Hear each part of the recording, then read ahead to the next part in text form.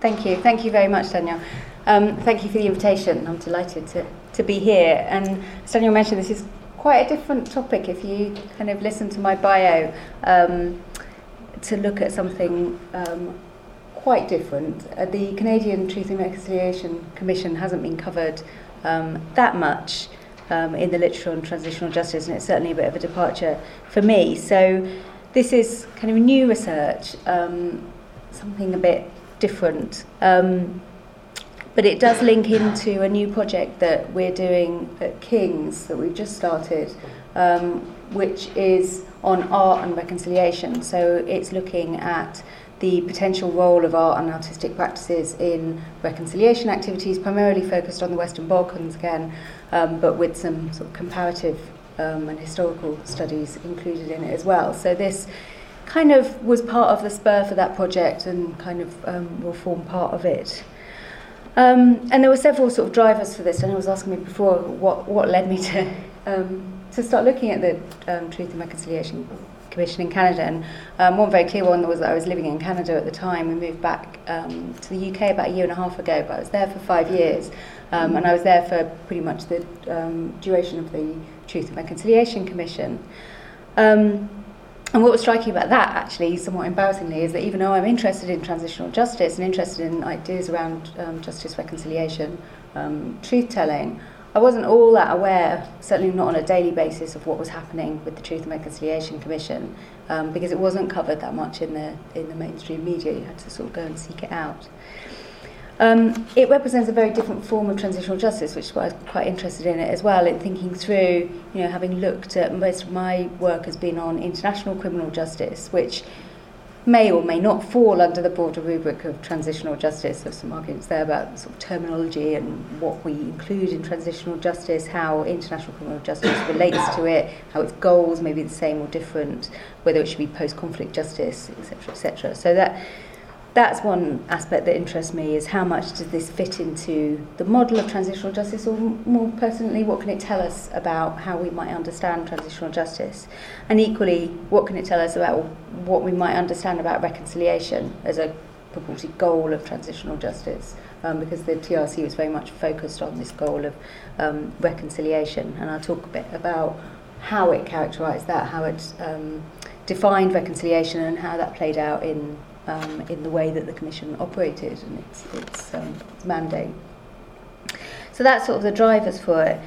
I think what's interesting is that the Truth and Reconciliation Commission prompts us to think differently about reconciliation and how it relates to transitional justice, and perhaps differently about transitional justice, and focus on a less kind of instrumental or normative approach, to a kind of more creative, possibly, approach to reconciliation. And this has been quite a refreshing change and quite interesting to me, as I've kind of shied away from talking about reconciliation in most of my work. Kind of looked at the way in which these institutions operate and the politics surrounding them, and the politics of impact in terms of how outreach is conducted and what the effects of that has been. So I've been focused on the more political dimensions of international criminal justice. It's been quite refreshing to sort of get out of that and focus on something different. And the key thing that I'm interested in with the Truth and Reconciliation Commission, the key thing that stands out for me, is the way in which culture, the way in which arts and artistic practices have been used in the Commission, around the Commission, seem to have the potential for opening up and to foster discussions, to foster space for discussions to take place about reconciliation and for alternative discourses to arise. So it's not just the kind of political discourses or the legal discourses that you see in transitional justice. Different ideas emerge as a result of that, which has its own risks and challenges, as well as having benefits and opportunities. So my paper, to say it's on, I've been sort of fiddling around with the title of it. I think that's slightly different from the one that was on the advertised talk, so I apologise for that, but it's the same sort of idea. So it's about unsettling narratives through art and culture at the Truth and Reconciliation Commission, and about truth, reconciliation and resistance in Canada. One of the interesting things is it's not just about reconciliation, it's about resisting those kinds of narratives as well, and being more kind of open to different ideas. partly because this is a new topic for me, and partly because I've been suffering from a cold all week, I'm going to mostly read my paper because I want to make sure that I don't sort of miss anything out or mis-express anything. I do have some slides, but you'll be pleased to know that they're not all very wordy. It's mostly pictures of things that I wanted to show you as part of the talk, so we'll go through that as I go on as well. So the Truth and Reconciliation Commission of Canada was established in June 2008, and it was established to address the legacy of the Indian residential school system, which operated in Canada from about the late 1880s to 1996, when it was finally closed down. And during this period, over 150,000 Indigenous children, come from First Nations, Inuit and Métis, were taken away from their families and communities to live in residential schools, and many were subjected to serious mental and physical abuse, as well as general neglect. In the 6 years of operation, the TRC gathered statements from over 6,000 residential school survivors from across Canada, and the stories are harrowing. Even those who weren't subject to extreme violence suffered what has been called the little atrocities of severe loneliness, fear, lack of freedom, racist slurs, and cultural oppression through punishments for speaking their languages or practicing their culture. The residential schools were part of a broader policy aimed at solving the Indian problem through assimilation. The Deputy Minister of Indian Affairs, Duncan Campbell-Scott, told a parliamentary committee in 1920 that our object is to continue until there is not a single Indian in Canada that has not been absorbed into the body politic. The abuse meted out was not isolated, nor was the IRS system a historical aberration. It was constituted by and constitutive of what's been called the contagion of colonisation. And the indirect and direct legacy of the IRS system reverberated from individual and intergenerational trauma to loss of language and culture that amounted to cultural genocide. And I should say that it wasn't only in Canada that this was taking place. There were similar programs in place, certainly in Australia. Then there's been reference to a stolen generation in Australia. And in other places as well, there's some court cases relating to Kenya with similar sorts of policies having been enacted. So in June 2015, the TRC, the Truth and Reconciliation Commission, issued its final report, and a year later there was a conference in Winnipeg which was convened to assess progress on the TRC's 94 calls to action it issued. And this conference, I attended the conference, and it was interesting because in microcosm it seemed to demonstrate the challenges of reconciliation in Canada. So at the outset there was a sense of a collective project rooted in mutual respect and demonstrating the TRC's concept of reconciliation. All seemed very positive. But as the days went on, this veneer was unravelled, and underneath it deep clashes were evident, although they were mostly very politely expressed. And what was striking was the perception of us as non-Indigenous scholars and practitioners talking to them as survivors. And what was also clear is that there are multiple pathways to reconciliation which aren't always harmonious, different ideas about what that meant. And a key challenge is to overcome what I see as potential dissonance between what's perceived by many as a process embedded in Indigenous values and culture, which is characterised by activities that root the experience of the survivors of residential schools in a community and a familial context, and the broader narrative of settler colonialism.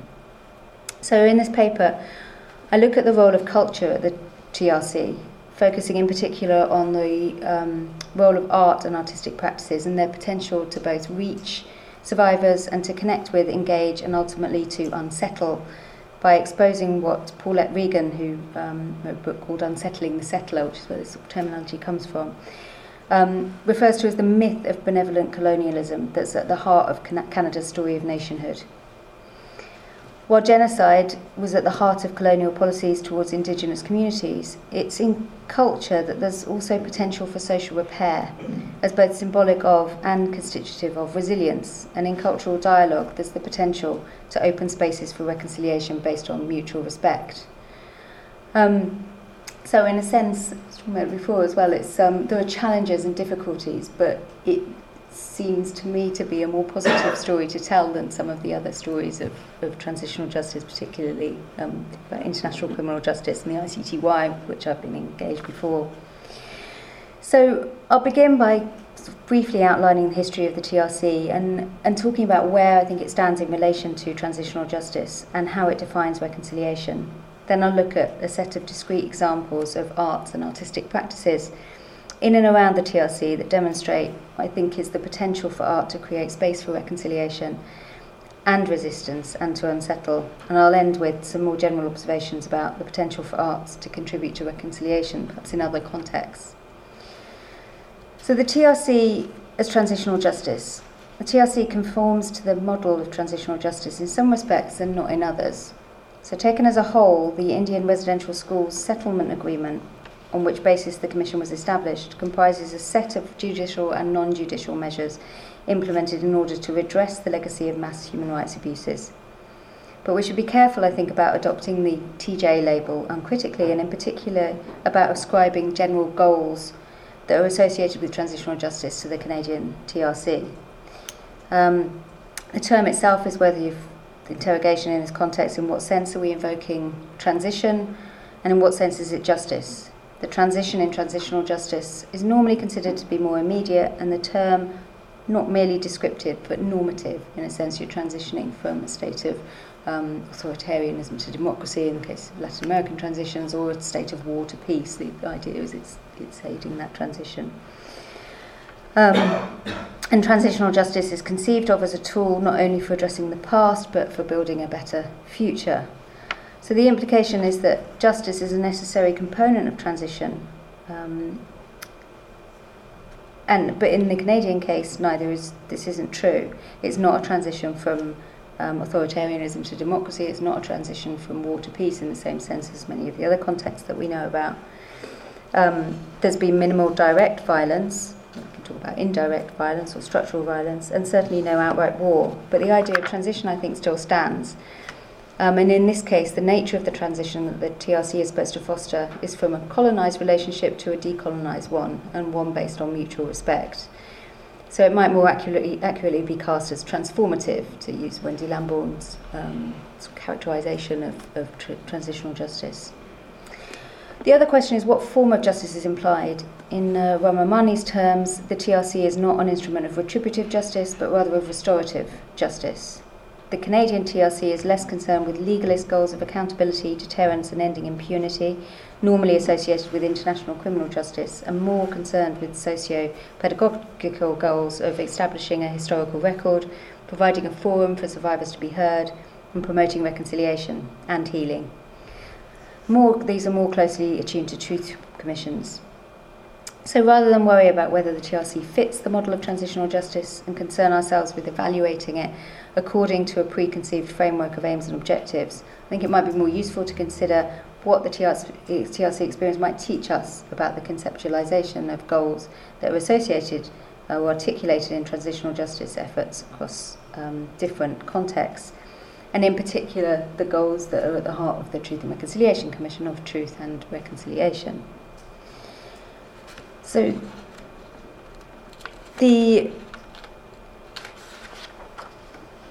TRC has as its sort of embedded in its mandate truth and reconciliation, and it echoes the Truth and Reconciliation Commission in South Africa and other efforts. But what does it mean? How does it define this mandate? How does it define truth and reconciliation?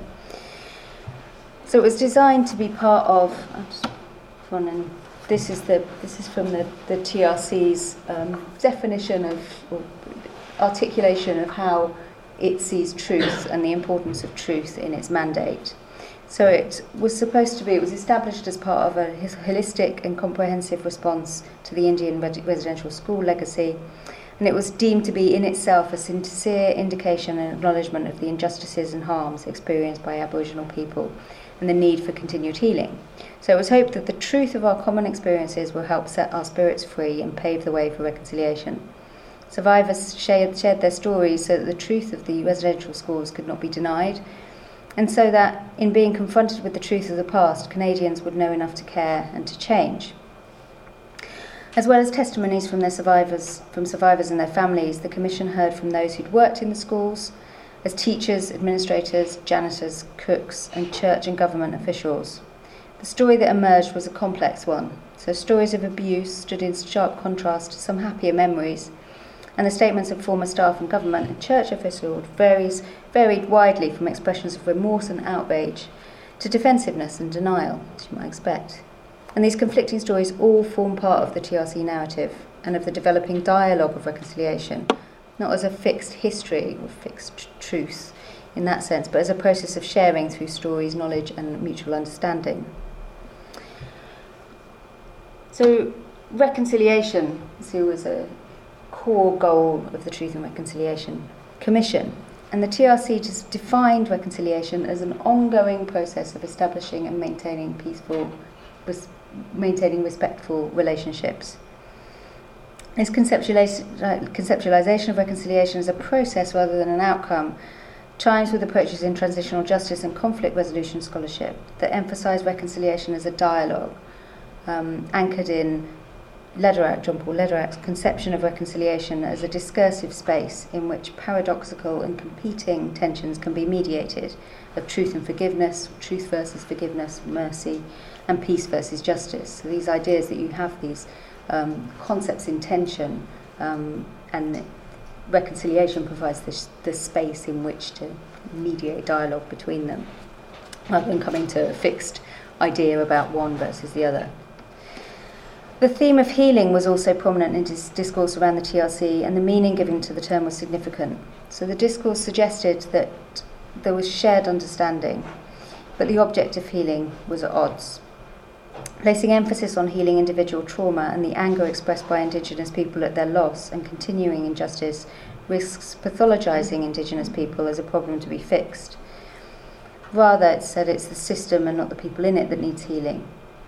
So although Indigenous people understand their need to heal from colonial trauma, most settlers deny that their society is built on a sick foundation and therefore deny that it needs a cure. As the TRC's final report acknowledged, reconciliation is not an Aboriginal problem, it is a Canadian one. So the idea that it's not just about healing the survivors and the intergenerational survivors of residential schools, but it's about the process taking place within the wider Canadian society, within settler society as well. So linked to healing was this idea of resilience through cultural continuity. And in the context of the TRC, the question of culture, I think, is crucial.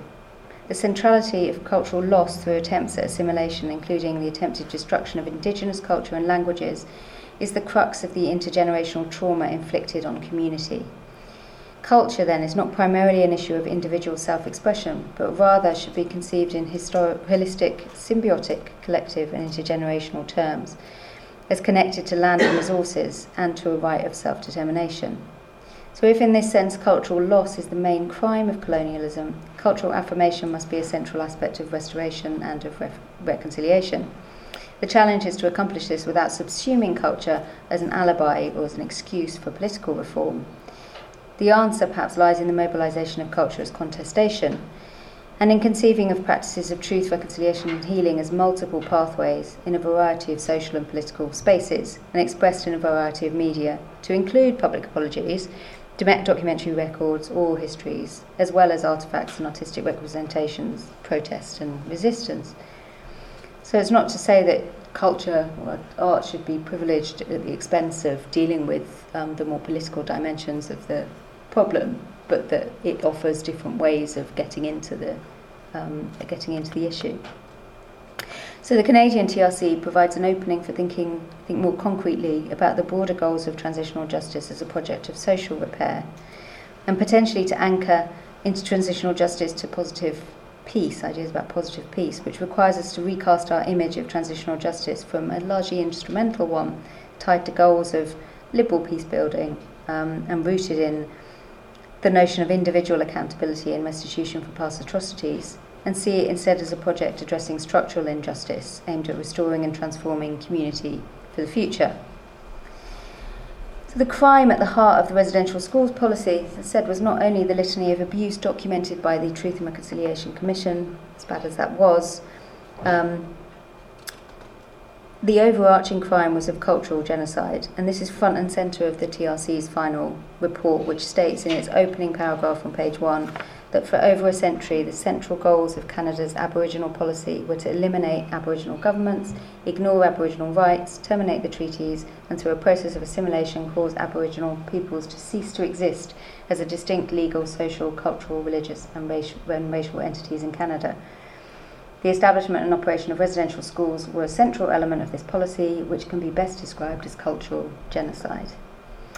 The object of residential schools was, in the words of Campbell Scott, who was Deputy Superintendent General of the Department of Indian Affairs, to continue until there is not a single Indian in Canada that has not been absorbed into the body politic, and there's no Indian question and no Indian department. According to first Prime Minister of Canada, Prime Minister John A. Macdonald, addressing Parliament in 1883, residential schools were designed to separate children from their parents who were savages and train them in the habits and modes of thought of white men, essentially to kill the Indian in the child. So between 1883, when the first schools were established, and 1996, when the last one was closed, it's estimated that as many as 150,000 children passed through the system. And life in these schools, as I've mentioned, was lonely and alien. Living conditions were poor. Large numbers of children were subjected to systematic sexual, physical and mental abuse. Alone, these experiences would be enough to traumatise individuals who are subjected to them. But overlaying the individual trauma was the collective injury to culture and community. As the TRC final report acknowledges, in establishing residential schools, the Canadian government essentially declared Aboriginal people to be unfit parents.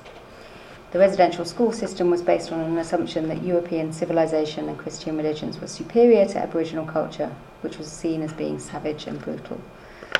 So one of the most significant harms inflicted by the removal of children from communities was the attack on Indigenous memory and identity rooted in community via the breaking of family ties, the denial of languages and culture, and the eradication of collective storytelling passed through generations.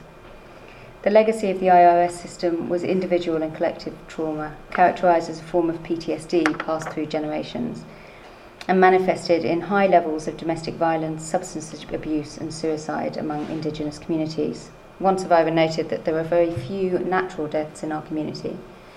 For children and families, it didn't end with residential schools. The term survivor encompasses intergenerational survivors, including those who suffered the legacy of residential schools even when they did not directly experience them.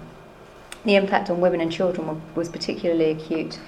Many women subjected to high levels of domestic violence, as well as large numbers of Indigenous women being murdered and missing. And disproportionate numbers of Indigenous children were removed from their homes into care, to the extent that the Canadian government is judged to have substantively failed First Nations children, even after the residential school system was closed, meaning children taken into foster care. The TRC's goal of repairing and revitalising individual and family and community memory as a means of also reshaping shared public memory was informed by and informed the Commission's approach to evidence and testimony. In addition to gathering a large number of documents and archival records, equal weight and voice was given to oral-based history, Indigenous legal traditions and memory practices, ceremonies, protocols, and the rituals of storytelling and testimonial witnessing. A significant artefact is the Bentwood box, which was crafted out of a single piece of red cedar and which travelled with the TRC to all of its national events around Canada as the repository for the ceremonial transfer of knowledge into the box, and it's now housed at the Canadian Human Rights Museum in Winnipeg. Creative expression through the arts played and continues to play a vital role in the process of reconciliation at the TRC, both in activities related to the TRC and beyond it, to the extent that one scholar dubbed it a carnival of culture. It's Matt James. And is recognised in other transitional justice contexts, the arts can provide a creative pathway to reconciliation, breaking silences, transforming relationships, and communicating across cultural divides, and also providing a means of dealing with trauma and restoring human dignity. Culture in this regard is also itself a form of dialogue, which is why the destruction of culture seems to be a particularly heinous crime. A significant number of statements gathered by the TRC were in artistic formats such as poems, songs, books, video or audio recordings, photographs, performances, blankets, quilts, carvings and paintings. And the arts opened up new and critical spaces for survivors, artists, curators and public audiences to explore the complexities of truth, healing and reconciliation, as expressed by the TRC. Even before it was established, a growing body of work, including books, films, plays and exhibitions, had sought to bring the history and legacy of residential schools to the wider Canadian public. These included works of fiction, some based on personal memoir, and docudramas such as We Were Children, which was released in 2012, and widely shown. But as the TRC report acknowledges, these works did not only have a didactic or pedagogic function, there was also an important role for acts of resistance in what they called irreconcilable places, where artists chose to keep their work private or share only with other survivors. So not all of this is happening in the public sphere. Some of it is closed off and private. Such acts were essential to both individual and collective healing through the reclamation of identity and culture. In a survey of 103 community-based healing projects, the Aboriginal Healing Foundation found that as many as 80% involved cultural activities and traditional healing interventions, and that creative arts practices were highly effective in reconnecting survivors and their families to their cultures, languages and communities. So it's this idea of sort of this resurgence of culture and resilience in culture. Also, during the Truth Commission's operation, several major art exhibitions ran concurrently with its national events, featuring work by non-Indigenous Canadians exploring themes of denial, complicity and apology, alongside work by well-known Indigenous artists, some of whom were survivors or intergenerational survivors of residential schools. We'll look at some of those in a minute.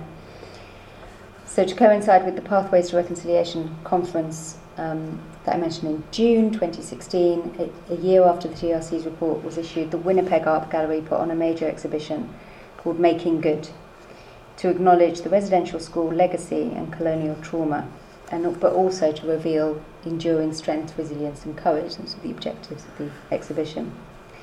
The Commission itself also funded several arts projects, and one of these was the Living Healing Quilt project, which I've displayed here.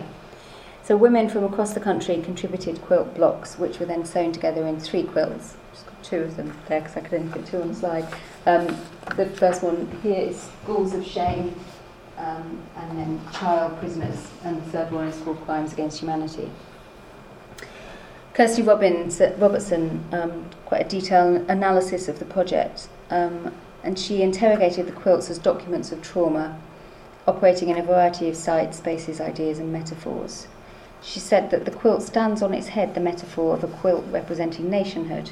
The residential school experience reflected in the quilt reflects the knotty underside, which she calls the knotty underside of Pierre Elliott Trudeau, Justin Trudeau's father, former Prime Minister of Canada, projected this image of Canada as a tapestry with its many threads and colours, its beautiful shapes and its intricate subtlety, idea of the successful multiculturalism in Canada.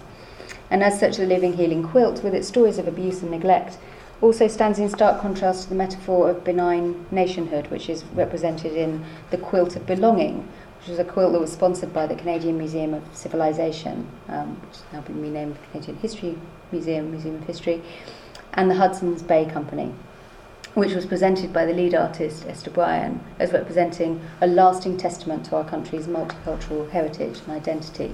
So this quilt kind of turns the idea of those quilts on its head, the idea of Canada as a successful multicultural tapestry, and exposes this knotty underside of it. And it also presents a counter-narrative to the metaphorical representation of quilting and sewing as a docile Christian and white middle-class femininity. The quilt is seen by Robertson as an emancipatory text, subverting this narrative with sections depicting fractured domesticity, children taken from their homes and brought into institutions where they were taught domestic arts such as sewing and quilting as part of what she calls a biopolitical project of assimilation. This also serves to highlight the domestic sphere as a significant site for the colonisation of First Nations women and children. For Robertson, this adds to the impact of the quilt, a sewn project that documents traditional cultures thought to have disappeared, contemporary cultures revitalised, and domestic practices of the handmade bound inextricably together. I think that's one of the things that's significant about arts and artistic practices, is the way that they can meld these different sort of themes and tropes together, the traditional and the new example. As such, the quilts can be understood as acts of reclamation, remembering and healing. Another important artistic intervention, which was also on the theme of tapestry, was the witness blanket.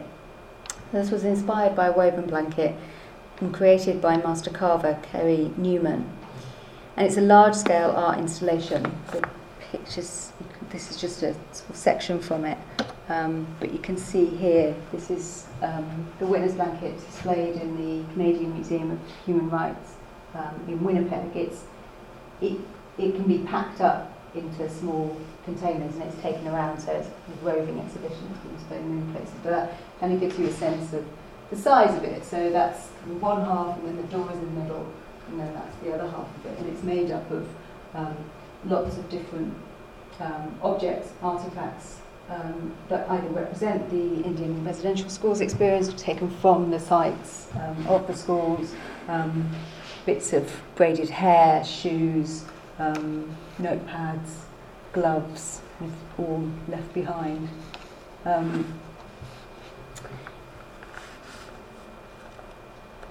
So this blanket, as I say, was displayed in the Canadian Museum of Human Rights. It's a roving national monument to recognise the atrocities of the Indian residential school era, honour the children and symbolise ongoing reconciliation.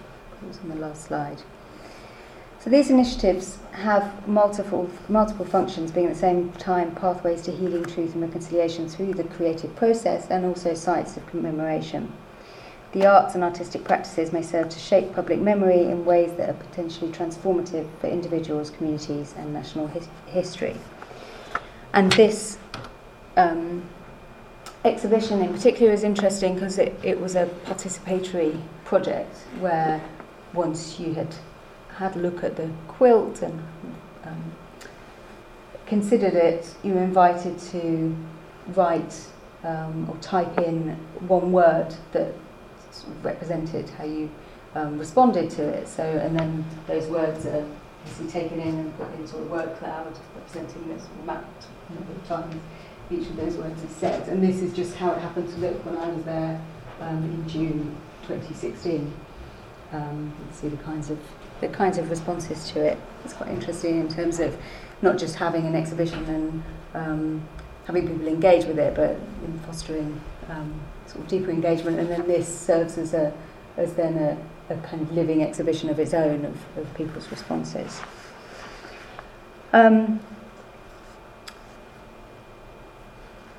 So also significant in the TRC and its activities is the recognition in highlighting arts and artistic practices as implicitly and explicitly recognising the resilience and helping to foster a resurgence of indigenous culture, which was the object of destruction.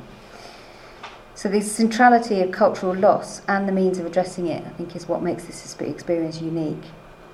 On the other hand, of course, there's a risk that in prioritising arts and artistic practices, especially creative practices that are rooted in the domestic, such as quilting, and in indigenous practices, such as carving, it's only serving once again to compartmentalise and pathologise survivors' experiences. And in this sense, culture risks becoming a distracting technique, an alibi for more substantive reform.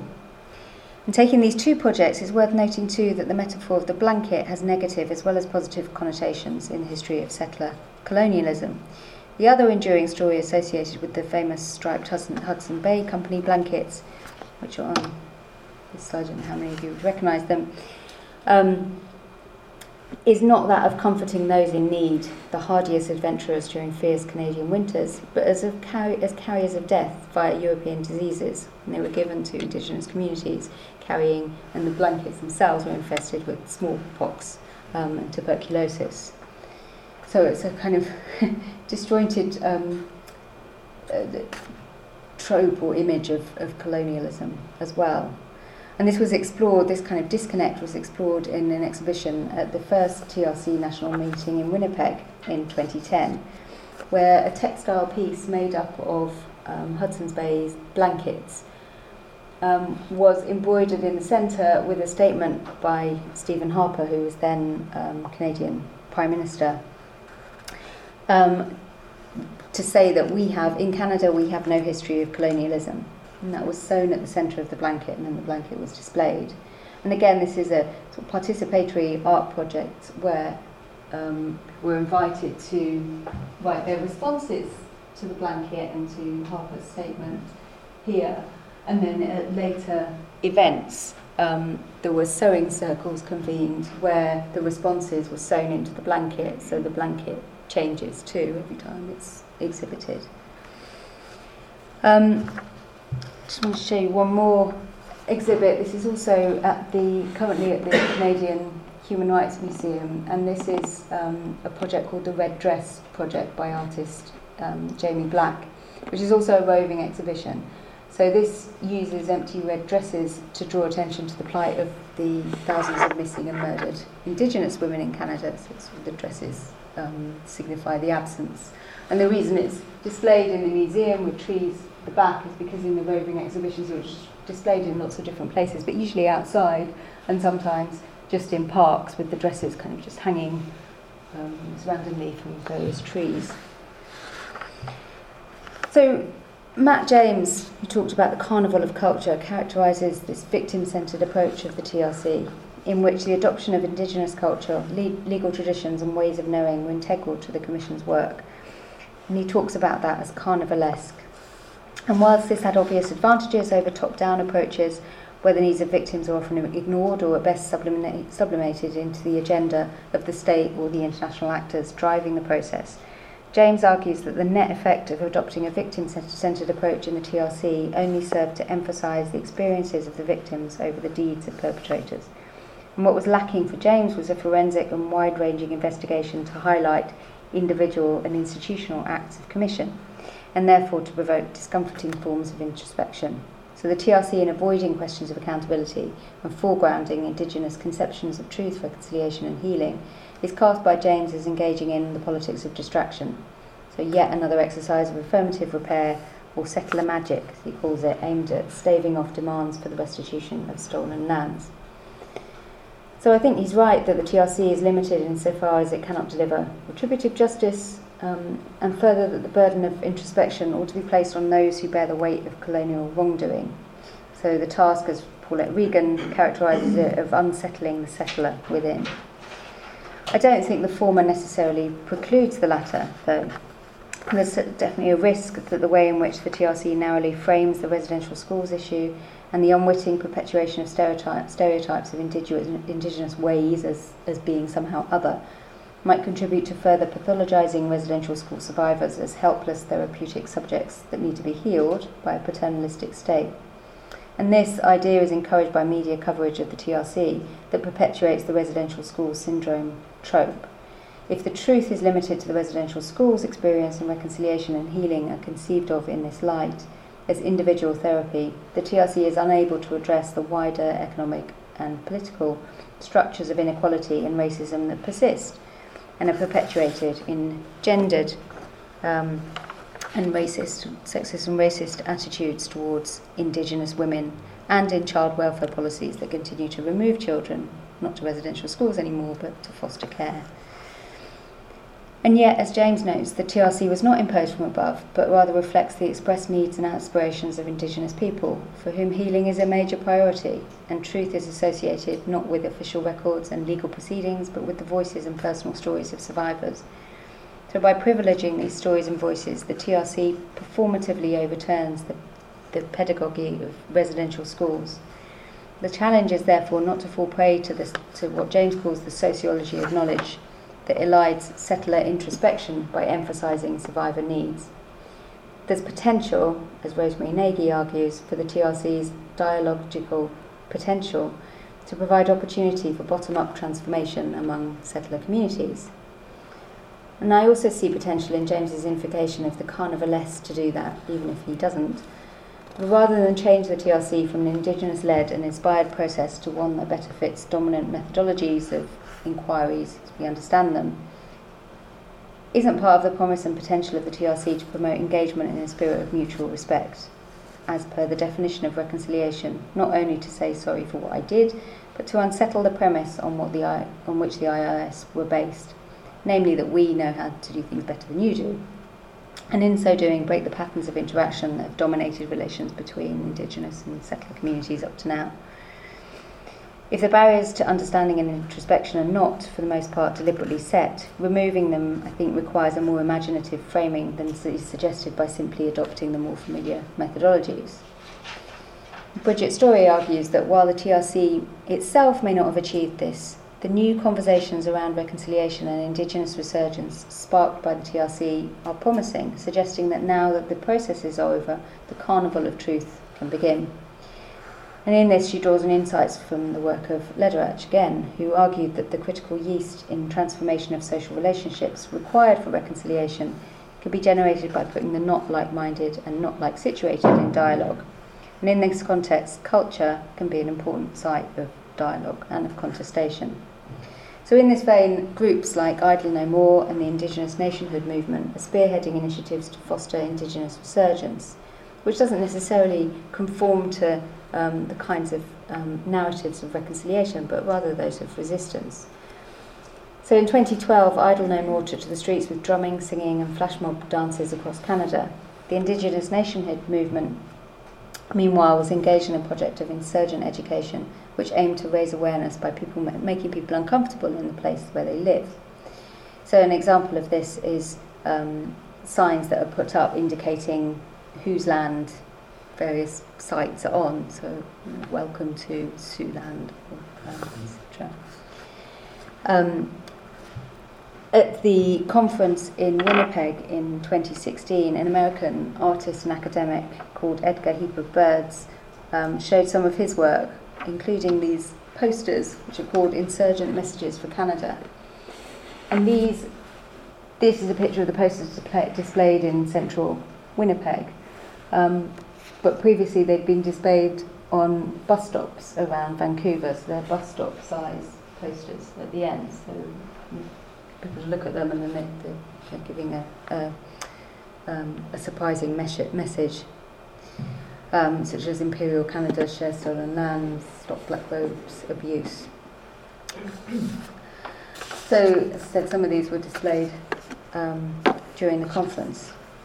So it may be that the transformative potential of the TRC will be dictated not by the process itself, but by what happens next, so what comes afterwards. There's a sense in some quarters of a seismic shift in Canada towards Indigenous resurgence. And whether or not this will foster the kind of seismic shift that's required among the non-Indigenous population to be sufficiently unsettled to begin to reimagine Canadian history and relations among its people remains to be seen. The challenge for the TRC during its proceedings and for those implementing its recommendations was to navigate multiple pathways to reconciliation that balanced acknowledgement of harm on many levels, individual trauma, familial and community rupture, and that wrought by historical and structural injustice. We should try and accommodate all of those. And on the one hand, the victim-centred focus of the TRC can be cast as yet another attempt to solve the Indian problem, or critiqued as perpetuating a politics of distraction in which the focus on Indigenous ways of reconciliation and healing provides an alibi for dealing with broader issues of social injustice. But on the other hand, the way in which Indigenous communities are engaged with the TRC, and in particular the carnivalesque nature of performative engagement, is, I think, a powerful statement of resurgence and provides strong potential for dialogue. The onus is on the settler to listen and to be open to being unsettled. And this in itself is not going to resolve the structural inequalities and injustice which are at the heart of what's essentially a contestation over land. But it might be a start, having established relations characterised by mutual respect and thus establishing a different basis for negotiations. So what does all of this tell us about reconciliation? The picture of reconciliation is, as we know, deeply complicated and not easy to define. But I think what the Canadian experience, what the TRC experience has shown is that we can't measure it, it's wrong-headed to measure it in terms of outcomes, but it's better to think of it in terms of an ongoing process, ongoing processes of building relationships and mutual respect that are crucial to social repair. And reconciliation in this context is therefore understood as the space in which dialogue occurs. And art and artistic practices can be a means through which to communicate as an alternative to more formal policy or academic discourses. but it shouldn't replace them, and nor should it be somehow appropriated, so that we slip into what Jonathan Dewar has called a colonising gaze. There's therefore a delicate balance to be struck when ensuring that it reaches non-Aboriginal and non-Indigenous audiences. But there's also enormous potential to unsettle and to challenge, and the potential to try to develop methodologies to explore the role of arts and artistic practices in other contexts. So with that I'll end, and look forward to your questions and comments. Thank you. Thank you.